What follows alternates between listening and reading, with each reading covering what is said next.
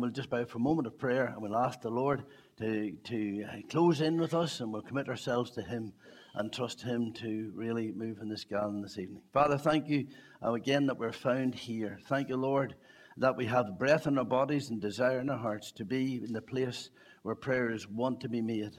Lord, one day we're longing for that day when this place will break out in prayer alone, Father, where our hearts are drawn up to heaven and we sense and feel and know that God has brought something of the wind of God, the breath of the Spirit, Lord, that reviving touch that makes the difference in all our hearts. So, Father, we commit and commend ourselves to you. Pray your hand upon us. Pray your blessing upon us. Pray that you'll meet with us, Lord, that we'll truly know just a sense of your presence, a sense of your Spirit. And, Lord, perhaps, Lord, those who are here this evening, and, Lord, they have an illness. Lord, there's an issue. And, Father, we pray that even tonight, Lord, this will be their night. This will be their night, Lord. This will be the night when you prove the power of God. Lord, what it would be to resound around the community that God has raised someone from a severe, serious bed of sickness. Yet, Lord, you know and we know that you're sovereign, and we bow to your authority, Lord, and we don't want to take your place. We give you your place tonight. And so we invite the Holy Spirit into this gathering. Lord, you're welcome.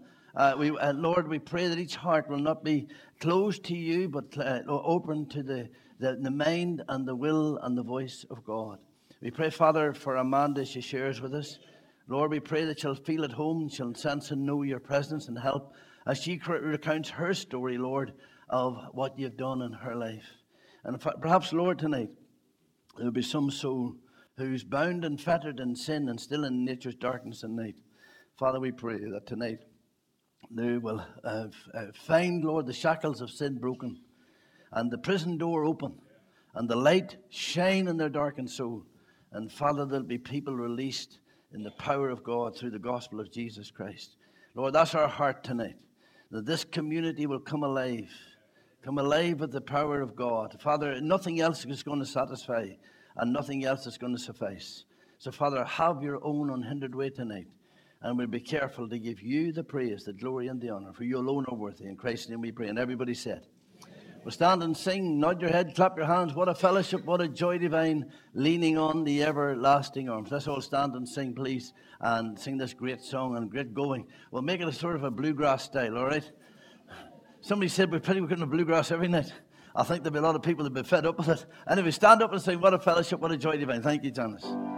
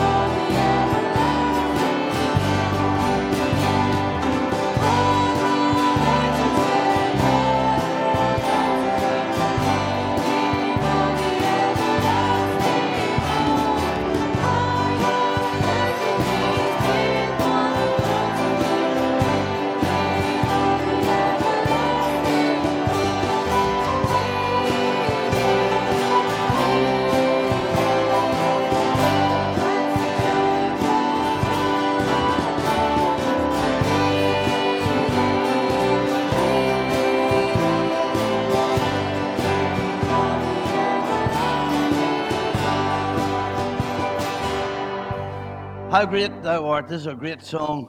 It reminds us of the greatness of our God. He's great no matter what happens. He's great whenever the situation. Our God is a great God. How great thou art. Oh Lord my God, when I consider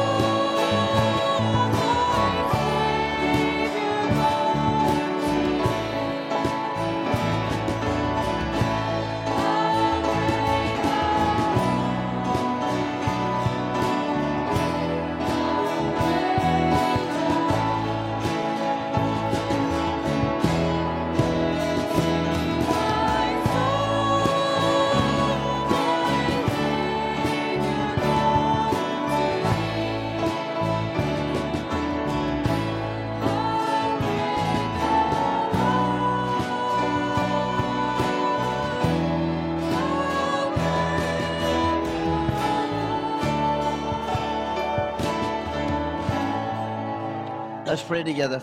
Lord, thank you that no matter what happens, Lord, you're a great God. Lord, we look at this world and you spoke it into existence. Lord, you created it with a word of your power. Lord, you come to darkness and you create light. You come to a mess and you create a masterpiece. You come to death and Lord, you create life. Lord, you are great. You're great. Even if you didn't do those things, you're great. You're great and greatly to be praised. Thank you, Lord, that even tonight, Lord, nothing that we're going to say, nothing we're going to sing, nothing we're going to testify about will make you any greater, because you are great. And you're a great God and greatly to be praised. Our Father, we pray that we will give you the rightful place in our hearts and our lives. We pray that we will give you, Lord, that great authority, that authority you deserve, that you command, Lord, because of your greatness. Father, we pray tonight you will command this gathering and everything that's said and everything that's done. And this next song we sing, Lord, we pray, oh God, that it will be one that really brings us into the very realms of glory tonight. Oh God, we pray as we remind ourselves that you alone can save. We ask it in Christ's name. Amen. You alone can rescue. You alone can save. Well, God alone does the work, and that's our confidence tonight.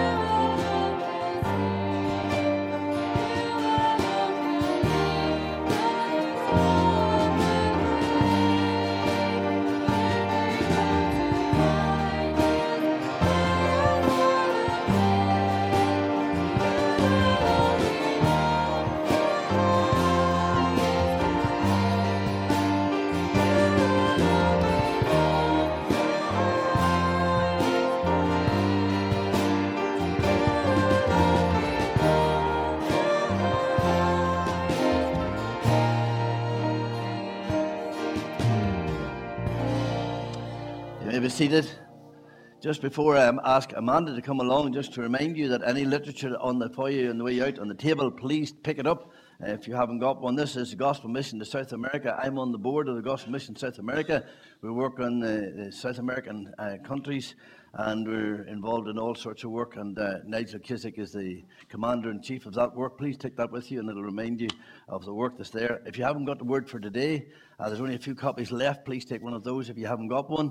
And if you don't have a quiet time, then you need to start, because 7 days without prayer makes 1 week. And in every shape of the word, so please take one of those. And then you'll see these little cards. I got them printed. They're just, they give you an idea of the vision and the heart of this church and what we're wanting to do and seeking to do in the community. We have quite a number. One or two have come to me and said, I want to be involved in that. And I said, well, if you feel called, then that'll be brilliant. What I am saying to people, if you live in a community that's not necessarily around the church, but if you live in a community, take a few of these with you and you go and share them with those people. We're trying to engage, put a face in the church again. I was in, I was in the Buick Primary School on Wednesday. I had the tremendous privilege of speaking to over 320 children in the assembly, and 18 or 19 teachers. And I was speaking to the boys and girls, and I was aiming at the teachers. Not good. But and it was a really, really good time. But I also told them about the bit of a vision we have of getting into the community.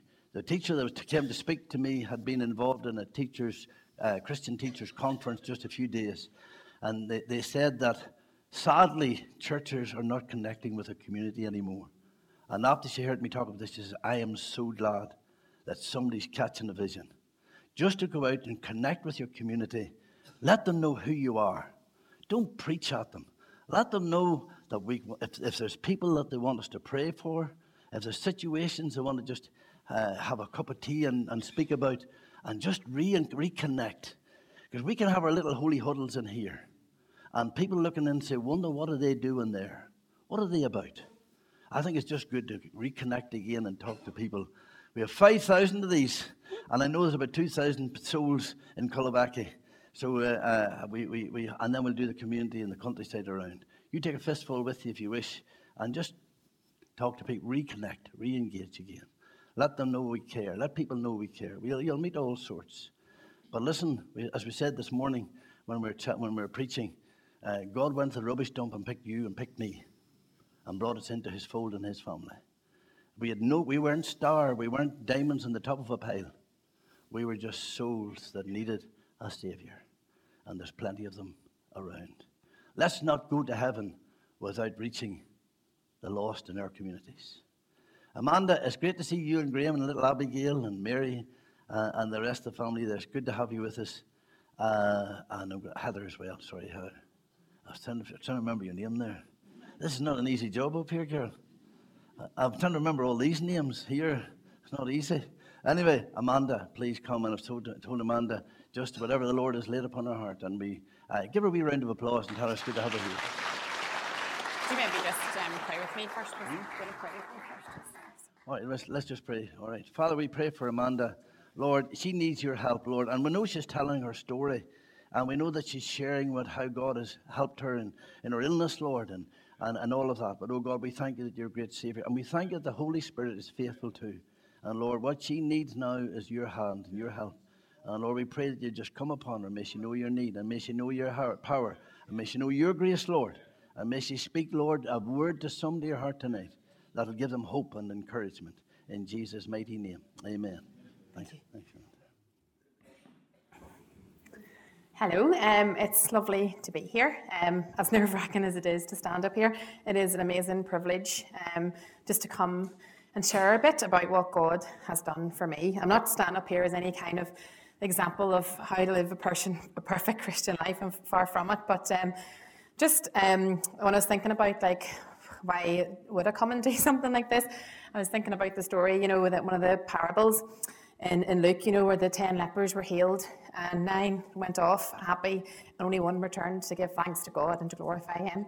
So it was just really challenged me that I should be taking every opportunity just to glorify God and thank him for what he's done in my life.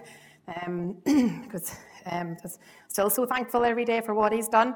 And just a wee verse then that has been on my heart recently just to share with you as I start out is in Matthew 19 verse 26. With men this is impossible, but with God all things are possible. So that's just been a great reminder. Even as I go on, you kind of can sometimes forget what God has done, even when he's done amazing things in your life. But it's just a great reminder that, you know, God does do amazing things and there's nothing that's impossible when you have God on your side.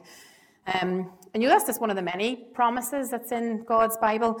Like when I think about it, you know, like what has really been challenging me recently is do I fully believe what he says in his word in his Bible? Like, do I fully believe that God, the God of Abraham, the Moses, Isaac, is still the same God today? And it's very easy to say yes to that I do believe that. I believe all that says in the Bible and that God is the same today, yesterday, and forever. But it's the challenge of, am I living the way that I should be based on all these promises that's in God's word? Do I fully live believing every promise, putting them into action? Or am I still sometimes, you know, thinking to do things, you know, is it up to me? But, you know, it's just in a practical way, you know, that God is all powerful and we shouldn't worry about things. We can place them all into his hands and just and live just on standing on the promises that he has made to each and every one of us. These promises are still true for us today. But I'm just going to share a bit with you, a bit of a story. And I hope it's one of hope that if some of you are going through some hard times or some illness or sickness, that this can be a little bit of just to focus on the hope that we have in Christ Jesus, just to give you maybe renewed hope if you're going through a hard time that seems to not be coming to an end, that God can do amazing things, even when man says they're not possible, that he is greater. But I'll share a wee bit about me first, I suppose, where I've come from. So I'm from Monaghan originally. So I've known the privilege of knowing Trevor Esther since I was knee-high to a grasshopper. So I was brought up in Monaghan near Ballybay, as Abigail would say, in the middle of a field. She thinks it is. So country girl, brought up on a farm. I had a privilege of being brought to church from as long as I can remember. I was brought out to church every Sunday school. Had brethren meetings every Sunday afternoon and a Friday as well, where, you know, the God's word was really drummed into me, and I'm just really thankful because I still, God's word still pops into my head from those verses. Just being, now the reward of you was sweets and money, and it was enough of a reward for me to learn them. So it was great just to have that, say about hiding God's word in your heart, and lots of meetings. We would have went around them all in Monaghan. So I remember at a young age of about 7, it wasn't quite 8, it would have been 7, there was a mission on in a wee hall beside our house. It was Colwell Dara was speaking at it, and I don't know if any of you know Colwell Dara, but he was speaking, and I just got, it was a great mission. It was really, you know, God's Spirit was definitely there, but I just had a real fear at that age of going to hell. I just didn't want to go to this place of hell because it sounded so terrible. I remember the last night, I didn't sleep well that night, and then the next day I was going to a camp that my auntie ran down in Cormean, and I remember the pilgrims that were there, Linda and Catherine. I remember going to the camp and I ran into my auntie's house and up the stairs and said to Linda and Catherine that I need to get saved. So I got saved there. I probably wasn't even it. It was meant to be it for the camp, but my auntie was running it, so I think I got in a wee bit early. But from that early age, I knew that I had need of a saviour, that I had sinned, and I didn't want to go to hell. But it probably didn't make a massive difference in how I lived my life. I say, my parents had me very steeped in, I suppose, church culture. We went around church and all. It didn't make much difference. In that way, I was up through school and all, and probably when I was more 15, 16, that I really realised just giving my life fully to God. You know, would have went to different church camps and stuff, and they were really a great encouragement to me, you know, just to get, just to have that quiet time with God, to talk to God and have that personal relationship rather than just being someone who is stopping me from going to hell, that I can have that personal relationship with God as well. So it was around 15 or 16 then that I kind of made another kind of commitment just to live my life that way for him. And I would love to say that I've done great ever since that, and I've lived and done everything God wanted me to do. But just with life, there's ups and downs. And I would say there's a few years in university where I thought I could kind of live, half in the church world and half in the world, where I'd go to church still, but I would just be kind of doing what I wanted during the week and just trying to keep up with my friends and stuff. And I would say those few years, I just wasn't happy. I wasn't. Slowly and gradually, I stopped spending time with God. I stopped, reading my word, stopped praying. And it looked like it was, to people, it looked like I'd be going on fine, but I didn't have that personal relationship with him. And it was only really then when I finished university and I went travelling for a while. Me and a friend took off backpacking around the world, see what was out there. And I'll never forget just sitting on a beach, watching a sunset on the west coast of California, most picturesque you could imagine. But just the awe and the amaze and the wonder of God's creation just was. Honestly, God's Spirit, I could feel it, coming down on me, and I just had this amazing peace that, that God forgive me, that He still loved me, because I think I'd worked up in my head that because I'd done these things wrong, that I wasn't good enough for God anymore, that I'd made these mistakes. But I had a joy like I'd never had before, sitting watching that sunset. I couldn't even put it into words for days, and my friend just told me, "Would you stop smiling? You're freaking me out." I was just so full of joy. And I went backpacking. I hadn't even brought my Bible with me. So I went then. It was in Santa Monica. Went and bought this Bible here that I've carried with me since, and bought the Bible. And I had such a hunger for God's word. I think being separated from Him just made me realise just how much I really needed Him. And I sat, no matter where I was, sitting in the middle of Santa Monica, just poring over these words, everywhere I went, I just wanted to sit and read more of God's word. And but since then, now, what would be the next big thing? So then I came back from my travels, and then you kind of settled into life, and you've got all these expectations. You start get a job, get a house, get married, and all the rest of it. So come home.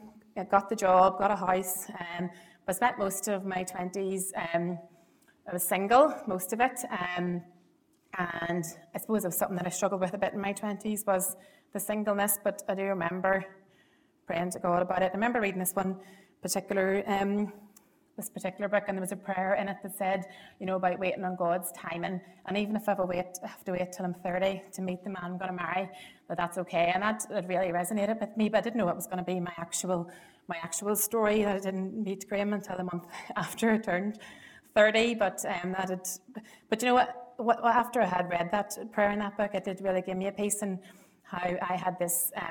It was to see it more as a gift to be able to serve God. So I got involved in lots of different things. I got involved in, helping at camps, and I got involved in short-term missionary work as well. So I work as a biomedical scientist in a microbiology lab. So that is testing samples. And I had done a master's once I started working. So I felt like I was spending my whole time just working and studying and working and studying. And I said to God, when this is done, I'm going to do something more practical for you. And I'm going to use my time to serve you more. And I've always been interested in Africa and mission work. And I just went online and Googled, short-term mission trips. And I found this organisation. Well, it hadn't even been set up as an organisation. I found this random group of people who were putting together this trip out to Kenya. And they were looking for a lab technician, which is what they would call what I do over in England. So I had contacted them completely out of the blue. So I ended up getting involved with this charity organisation called EMA. So it was Evangelistic Medical Missions Abroad. And I did lots of short-term trips with them. Then we did Kenya first. And those people that I went on that first trip with, we kind of formed the core of the EMA charity. And they became like a second family to me. So I dropped my work down to a 10-month contract, and I would have spent 2 months of the year out in Africa. So went to Kenya and Liberia and Sierra Leone, just doing little mobile clinics, and then helping to kind of train local people. I would have brought out stuff like microscopes and different diagnostic tests and train them how to do them. And then a few of us would have even went back after the trip itself, to help do a bit more training and set up local clinics and stuff. But I really enjoyed that time, and those people have become like another family to me, as I say, and they've been such a great support and encouragement. But then, yes, in the 30s, I met Graham, and we got engaged, got married, and since that we've had one little girl called Abigail, who's down there. Yeah, so that was a big time of change, moved jobs, moved house, moved churches. It was a very exciting time, I felt like I've been waiting for ages for this to happen, finally get married and set up our own little home together. So we bought our first home together, and we were expecting Abigail shortly after. And then that was 2018, then that's six years ago, when I was pregnant with Abigail, only had a few months to go, and I'd found a mole on the top of my leg. So I'm just going to take a wee drink. I'm like getting really dry. I found a mole on the top of my leg, and I didn't think much of it, but had noticed it was getting itchier. And I said to Graham one night, feels like it's on fire, it's so itchy. So he had said, maybe we should go and get it checked out. So didn't think much of it. Yeah, I'll just go and get it checked out, put our minds at ease. So I went to the GP, and they had referred me then on to see a dermatologist. So dermatologist took one look at it, and I just went by myself because I hadn't even thought of it being anything sinister. I just never thought much of it. I had all my life planned out. Having any issues with cancer was never on the radar. But I went, and the consultant had said, right, I'm going to have to just remove this straight away. So I was like, oh, that's not good. I was like, oh, I don't have anyone with me. Kind of will be able to drive after. And they was like, no, it's fine. So they removed it, and that was fine. I had to wait a wee while then for the results, and it came back that it was melanoma. So it was a little bit of a shock, but then they were very reassuring about it. It's okay. We got it in good time. Well, it's not very deep. I went back in, and they did the margins. They took the bits around the outside of it, and they said that the margins were all clear. So there was a good chance that it hadn't spread. So we were delighted. We were praising God. This is great. We got it in good time. Glad I went and got that mole checked. So make sure you do.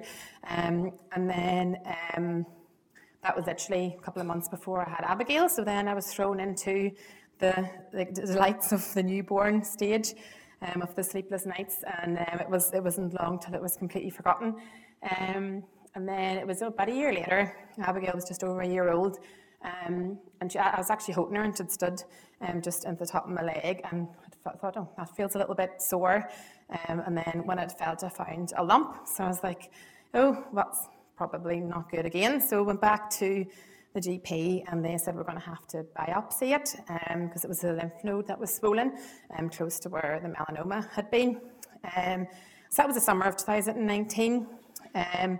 And then they biopsied that, and it came back that it was cancerous, that the melanoma had spread to the lymph node, but they were like, it's not a big deal.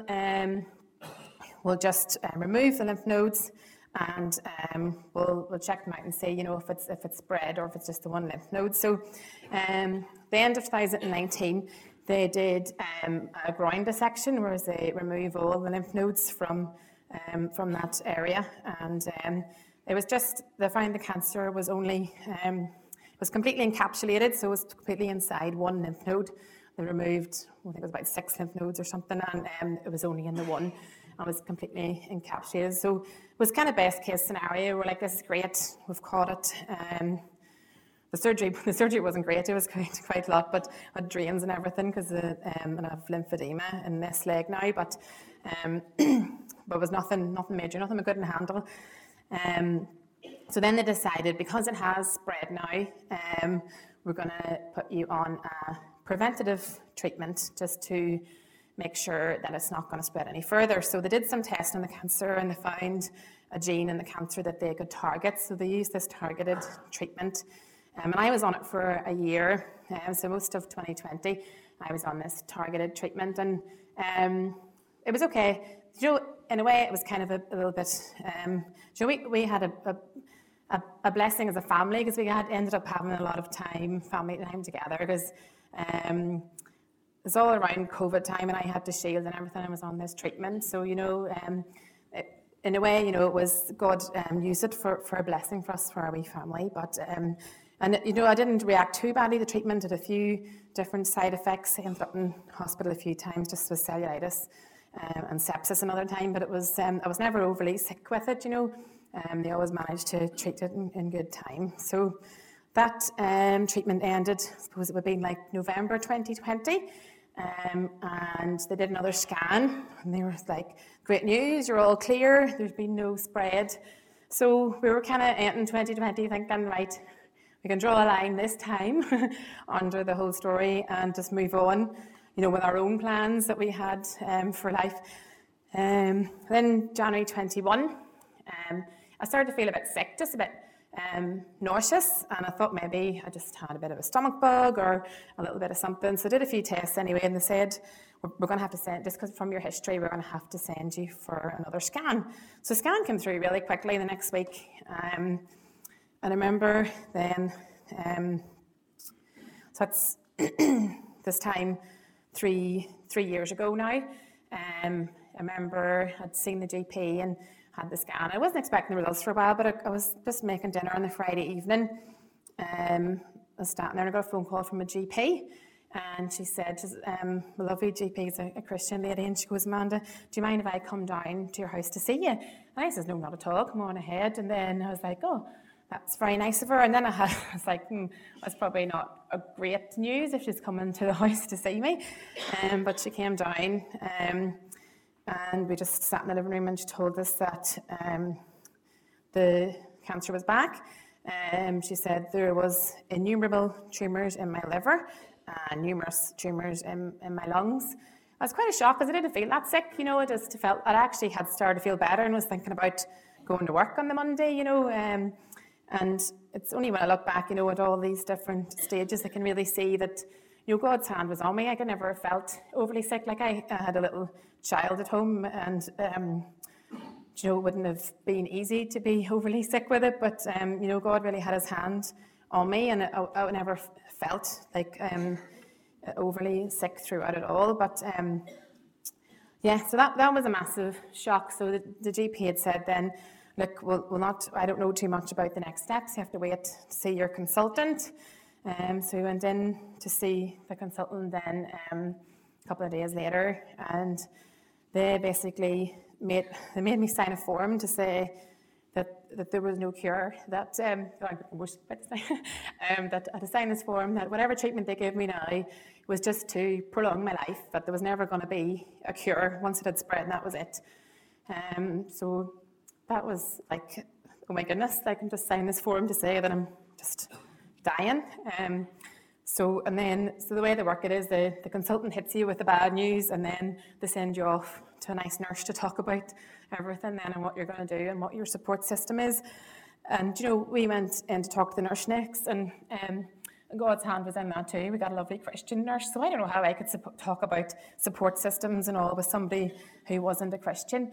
And the church at that time with COVID was one of the few places where there was even any support available. Like, I don't know how people went through the whole cancer diagnosis without God for a start, but without the support of their church and their church families, because they're basically like, "Oh, we have all these support groups, but none of them are running at the minute." You're just like, "Oh, okay, thanks." But then they'd ask, "Do you have any support?" So I'd said, "Oh, yeah, we have good family support, and lots of people praying for us. We've got our church family praying for us." And at this point, we'd been around to Trevor and Esther. They'd prayed and anointed with oil and stuff for this. So I told them all this. I said, "We'll place it in God's hands." And she was like, "Oh, I'm so glad to hear it. I'm a Christian too." She was like, so it was such a great support to have her, and she's still my specialist nurse that way. Nurse, she changed jobs, and she's now the person I phone if I have any questions or any worries about anything. She's like always on the other end of the phone for me. So And when I look back through my whole journey, I have met so many amazing people through this whole thing, like people from all different walks of life, people that are working in cancer care, other cancer patients and stuff. And God has really blessed me through all those friendships and all that we've made. And one of those, I'm sure you all know Mark Taylor. He was another one that I'd known him for years, but made contact again then because he was going through his cancer journey at the same time, and he was an amazing blessing too. He came down and prayed with us, and I actually ended up doing then the YouTube video of him as well, which was, as much as this is out of my comfort zone, that was massively out of my comfort zone. Just sitting up in front of a camera and tell him a whole story, and that went out on YouTube, and I never thought much of it. I didn't think anybody would look at it, but there's been like 30,000 people have watched that video. I don't know who all those people are, whether it's just my mum watching on repeat or what, but 30,000 people have watched it, and maybe some, I don't know, but maybe some part of what I shared, about my faith and all in that, and who knows what impact that will have. But even the support that generated for me, I had so many people from all across Northern Ireland, Christian people, contacting me saying that they were praying for me, they were lifting me up before God, and that was like overwhelmingly just amazing, just to know that all those people were just laying me before the throne of God. And so many, it still overwhelms me. I still have contact with so many people that I just that contact me through that, and we're like, oh, I'm going through something similar, and just even having people to journey it with, it's just absolutely amazing. But that was all God's hand and all that, just giving me the support that I needed when I really needed it. So in the midst of all that, finding that out, I also had one of my best friends was really sick with stage 4 cancer as well. At this point, I was just told that I had stage 4 cancer, and she was lying in her hospital bed at home, literally at home, but she was completely just lying, waiting to die. And I remember I had arranged to go down with her family to go and see her. I was sitting there, and she's the person that I would have talked to about any cancer stuff, because we were going through it kind of together. And she wasn't a Christian girl. Now she was a girl that I lived with in university, and my heart just broke watching her lying on that hospital bed, slowly dying. So it was added into it how tough that time was. I was around March 21 that she passed away. But at that time, just before that, before she passed away, they had said, basically, we have one thing that we can try. They said there's a 30% chance that this treatment works. It was a double immunotherapy treatment, so it's not like chemoradiotherapy. It's where it uses your own immune system to attack the cancer. But the risks of that with this is that it's not specific to the cancer, so it can attack any organ in your body. That's basically, the cells are multiplying and growing in all your bodies, so it can attack any cells in your body that are multiplying or growing. So they can't direct it at the cancer. The big risk for me as well was that my liver was basically starting to shut down at this point. So I'm just going to have to get a tissue in a second. The consultant was in two minds whether it was safe to give me the immunotherapy or not, because my liver was shutting down. She kept checking my liver functions; they were just getting worse. And she's like, basically, you need your liver to process these drugs. But then, so she kept taking me in to get my bloods done. But she got to the point where she was just like, we're just going to have to give it a go. There's no other options here. We have no other treatment we can use, so we'll just give it a go. So I had to get a PICC line in for getting the treatment, which stayed in my arm. And I think that was almost like the biggest symbol to my little girl that I was sick. The whole time I never seemed sick until I had this line on my arm that had to get my medicine in. And that was the arm she used to lie on, so she wasn't too pleased that it was kind of in her way. But that was the big sign to her that Mummy has to get her medicine. So I got through 2 rounds of the immunotherapy, and I started to have side effects then. So the first thing I got was colitis, which is just kind of your gut flaring up. Now, it was very low grade, but it was enough that they had to stop the immunotherapy because if they went any further, there's a chance that my whole gut could have perforated. So they stopped it and put me on steroids. So I was a bit frustrated at the time because I wanted to get all the rounds of the immunotherapy to get as much of it as possible instead of just the 2. But you know, once again, God's hand and timing was in the whole thing. I got the 2 rounds of immunotherapy. I had the low-grade colitis, but I was at home. I was just resting at home, and then when my friend had passed away, and it meant I was able to go to her, you know, Thanksgiving service and stuff and all. So I don't know how I would have processed grieving without being able to go to that. But then it was shortly after that that I ended up in hospital. So still wasn't feeling overly sick, just had the low-grade colitis, but it wasn't going away, and they were worried it could progress and get worse, and the steroids weren't reversing it. So they took me into hospital just to give me some stronger steroids. I was in there for 10 days, and this is still kind of within COVID time, around March, April 21. I was in there for 10 days, and I wasn't allowed visitors. I had one visitor within a 7-day period. It was kind of a rolling week, so within the 10 days, I only got one visit from Graham the whole time. Abigail wasn't allowed in to see me. So it was hard, but it was such a time of blessing as well in the hospital. Like God's Spirit was really with me. I just lost my close friend, and I had all this going on. But I just had a real peace and a joy from God that whole time. And there was so many, all the people that were helping, the nurses and doctors, like there were so many amazing interactions I had with all of them. And at this point, you know, I was just trusting God that everything was going to be okay. And I remember going down, I had a few different tests to get while I was down there. And one of them was like an ultrasound. My liver function started to go a bit funny, so they sent me for an ultrasound of my liver just to make sure there was no blocks in the bile duct. But the ultrasound lady, she was in the middle of training somebody else how to do the ultrasound and stuff. And so I was chatting to her, started telling her about my story and stuff. And she was just amazed. She goes, this liver doesn't look like a sick liver. Like, she couldn't get over it. And I was like, that was just God telling me that I was going to be okay. That, you know, he'd healed me already. But his hand was on the time. And again, I was about to be discharged. And they just did my final bloods. And the liver function was way off. It wasn't functioning properly at all. And I once again felt completely fine, didn't feel sick at all.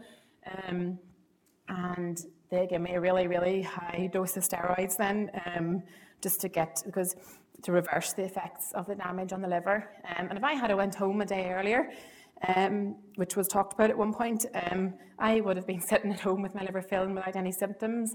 And, you know, by the time they would have got me back in, it probably would have been too late to reverse the damage. But that was all God's hand and his timing on that I had to stay in that long. It was to get that extra blood test so they knew what was going on. So they got the liver completely reversed.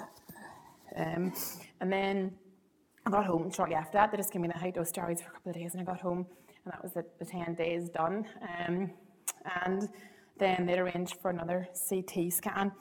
And it was coming up close to Abigail's 3rd birthday. And I had asked my consultant, was there any chance I could have these results before the end of next week? Because I'm having my wee girl's birthday party on the Saturday, and I just really want to know. Just want to get the results, so basically so I can tell everybody that I'm fine and I'm healed, because I was so convinced of it. But the Friday, the night before her birthday party on the Saturday, it got to about 5 o'clock, and I was like, oh, they're all the way home now, I'm not going to know for tomorrow. And I was sitting just decorating Abigail's birthday cake ready for her party the next day, and I got a phone call from an unknown number, and I answered it. It was my consultant. She was, I've been waiting for the results. I've been checking, and they're just up. She goes, your scans, they're all clear. They're just all clear. So it was just amazing news. Sorry, I still get emotional talking about it. It's been like years ago.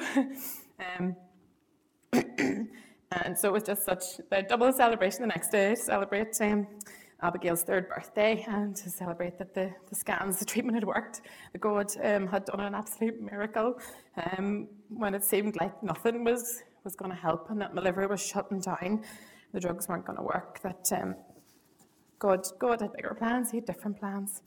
And it was just, I really think it was the prayers of so many people lifting me up that really, made the difference in that. And I don't know why some people get healed and some people don't. But I'm so thankful to God every day. I think about this often. This is not our home, this earth. This is not our final destination. We're only here for a short time.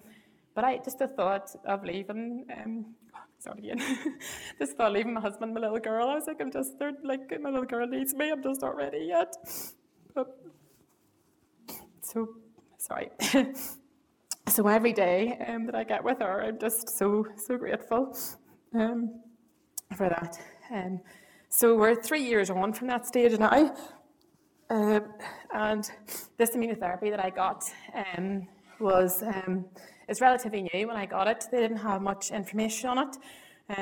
They love their stats. The consultants love their stats, their percentages, and how often things work and how often don't work. But they don't really have any for this drug because it hasn't been around for long enough. So for years, the consultants are saying, we don't know, it could come back at any time. They just keep scanning me they did every 3 months, and they dropped it down to every 6 months. And every time, the past 3 years, it's been like, it's all clear, still all clear. And every time it's like a little miracle each time. Because it never felt overly unwell, I always have that little thing in the back of my head, like, any time, you're a wee bit sick or feel a bit ill, you're like, something could be going on. But I just have to trust God that, and I just have to keep placing it in his hands, to trust him. And so I'm completely drug-free for the past year or two, which is amazing. Like, I haven't had to take any more drugs or treatments in the past 3 years. Very little side effects. I have the lymphedema in this leg, but I've worked out kind of how to manage it and stuff. And I probably would have like fatigue, but just kind of have to learn to rest a bit more. Maybe that's something we all need to learn a wee bit of, just to rest when we need to rest. But it still feels a wee bit surreal, to be honest, that all happened. Like, I'm talking about this and getting emotional, but it feels like so far removed from what my life is now. But I had a little time where probably after the 2-year mark, where the 2 years was the big mark. If we get to 2 years, that we can talk about, beyond the 2 years, was what the consultants were always saying. And I got the 2-year mark, and I don't know, I just had this weird kind of like I was in like limbo, like, is this going to be my life now, living from scan to scan? And like, do I ever get to just forget about it? But we decided just to make a real decision that we weren't going to live like that. That like, nobody knows what tomorrow holds. Nobody knows. Like, none of us know when our time is up. And we just made this real decision that we're just going to live each day for God, take each day as it comes, and not live with the shadow of cancer hanging over us. Like God's called us just to live our lives and to live it for Him, not to live, like, ours is not a spirit of fear. So we made that real conscious decision to do that, and just to kind of move on with our lives. I mean, and one of the massive parts of that is that always told us that we'd never be able to have any more children. But and they said, maybe as time goes on, there's more and more chance that they'll be less likely the cancer will come back, and you maybe could try. And then, but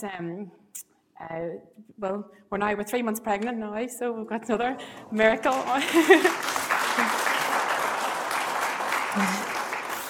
But we're just trusting God, because like this was I was saying at the start. I mean, these promises that's in God's word, they see Him today, yesterday, and they always will be. So God's not nothing happens outside of His control. It's not like we can decide to have another child and it's not the right thing to do. God's in control of that. So we just praise Him for this other little miracle that He's done for us. I still can't out when I think about how much he has done for us. It's just blows me away. But I just want to close by reading a few verses for you. These are very well-known verses in Philippians, and Philippians has always been a great comfort to me, as I'm sure it is to many people. I'm just going to read a few verses from Philippians chapter 4, starting at verse 4. Rejoice in the Lord always. Again, I will say rejoice. Let your gentleness be known to all men. The Lord is at hand. Be anxious for nothing, but in everything by prayer and supplication with thanksgiving, let your requests be known to God. And the peace of God, which surpasses understanding, will guard your hearts and your minds through Jesus Christ. Finally, brethren, whatever things are true, whatever things are noble, whatever things are just, whatever things are pure, whatever things are lovely, whatever things are of good report, if there are any virtue and if there is anything praiseworthy, meditate on these things. The things which you have learnt and have received and heard and saw in me, do these, and the God of peace will be with you. But I rejoiced in the Lord greatly, that now at last your care for me has flourished again, though you surely did care, but you lacked opportunity. Not that I speak in regard to need, for I have learnt in whatever state I am to be content. I know how to be abased, and I know how to abound. Wherever and in all things I have learned both to be full and to be hungry, both to abound and to suffer need. I can do all things through Christ who strengthens me. So we'd hope that's a little bit of encouragement for you, and just want to encourage you as well, if you are going through everything, just the importance of prayer and the importance of asking people to pray for you and to lift you up. And as the pastor said, we're having the time of the prayer and anointing. I guess what God's word commands us to do, no matter what the sickness is, how big or small, physical, mental, emotional, God cares. He cares about every little thing. He gathers up every single tear, and he just wants us to bring it to him. So just really would encourage you to take up that opportunity. Thank you.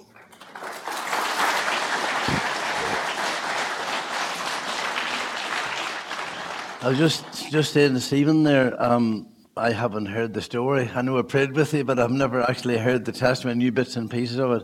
And I'm just absolutely amazed.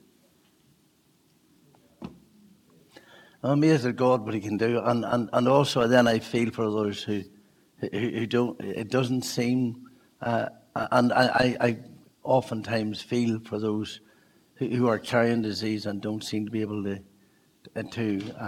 get to a resolution of it. Father, you know every thought. There's nothing hidden from God. You know every issue, every situation. Lord, you know every individual. Lord, thank you that you know everything that's going on in the lives of those that have gathered here. Thank you for those who have come forward, Lord. And we would unite our hearts together and pray for every one of them, Lord. We lift them up in the arms of faith and love. And we had asked, Lord, that you would encircle them, Lord, with the mighty power of God. Thank you that there's virtue in Jesus' name. And we thank you that there's power in Jesus' blood. And we thank you that there's purpose in the resurrected Christ. And we thank you, Lord, that there is healing. There's present healing, Lord. And I thank you tonight that the greatest healing that can take place is a soul that's in darkness can be translated into the kingdom of your Son. I thank you, Lord, the greatest miracle tonight can be someone whose chains are broken and they're set free. And Lord, their name be written in the Lamb's book of life. I thank you that the greatest healing tonight, Lord, that someone who came into this gathering would be a child of the devil. But Lord, they could leave this place tonight a child of God. Someone could come into this place tonight addicted by alcohol or drugs or substances, Lord. But you could come with those waters that satisfy the thirsty soul, and you could cause them tonight, Lord, to leave here drinking at a new fountain, Lord, from the rivers that never run dry. And Lord, those of our families, those that we're concerned for, Lord, those that we weep over, Father, who are still outside the fold and family of God, and you couldn't get them here if you brought them, if you tried, and Lord, wild horses wouldn't get them here. But God, you can go to where they are. Lord, thank you that Jesus came to where Zacchaeus was. Thank you that he came to where Bartimaeus was. Thank you, Lord, he came to where the 10 lepers were. Lord, he went through Samaria, Lord, on purpose to meet up with those 10 men. Lord, thank you tonight you can go to them, and Lord, we wouldn't even dare to order our God around, but we would pray, Lord, that in the providence and in the sovereignty of God, Lord, that you would meet with them, Father, and convict them of their sin and cause them to reach out to God, we pray. Come, Lord, to every situation that has been raised up before you. We ask, Lord, that in the mighty name of Jesus, the strong name of Jesus, the prevailing name of Jesus, we claim the power of the precious blood. We claim that all victory, Lord, he defeated Satan, sin, hell, and death. And up from the grave he arose. And Lord, if you can do that, then you can do this. And so, God, we pray. We believe, God, tonight. Lord, help our unbelief, we pray. We believe, God, help our unbelief tonight, we ask. And God, come to our families, Lord. We want to see a rippling effect. We want to see a wave of the Spirit of God blowing through our families, blowing through our fellowship, Lord, blowing through our community. Lord, we can't be satisfied to watch our neighbors and our colleagues going to hell. Lord, we long tonight, Lord, that you will do something above all that we can ask or even think. And so, Father, we pray, whatever it is, Lord, that's on our hearts tonight, God, we pray, lift us and liberate us, Lord, we pray, and help us to look away to him. Thank you for Amanda, Father. We pray, keep your good hand on her, Lord. Keep your good hand on her.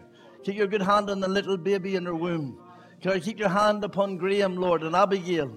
And Lord, we think of of Graham's granny here tonight, Mary, Lord, and you know the problem she has with her breathing, Lord. And we would pray that just where she is, she would know the touch of God.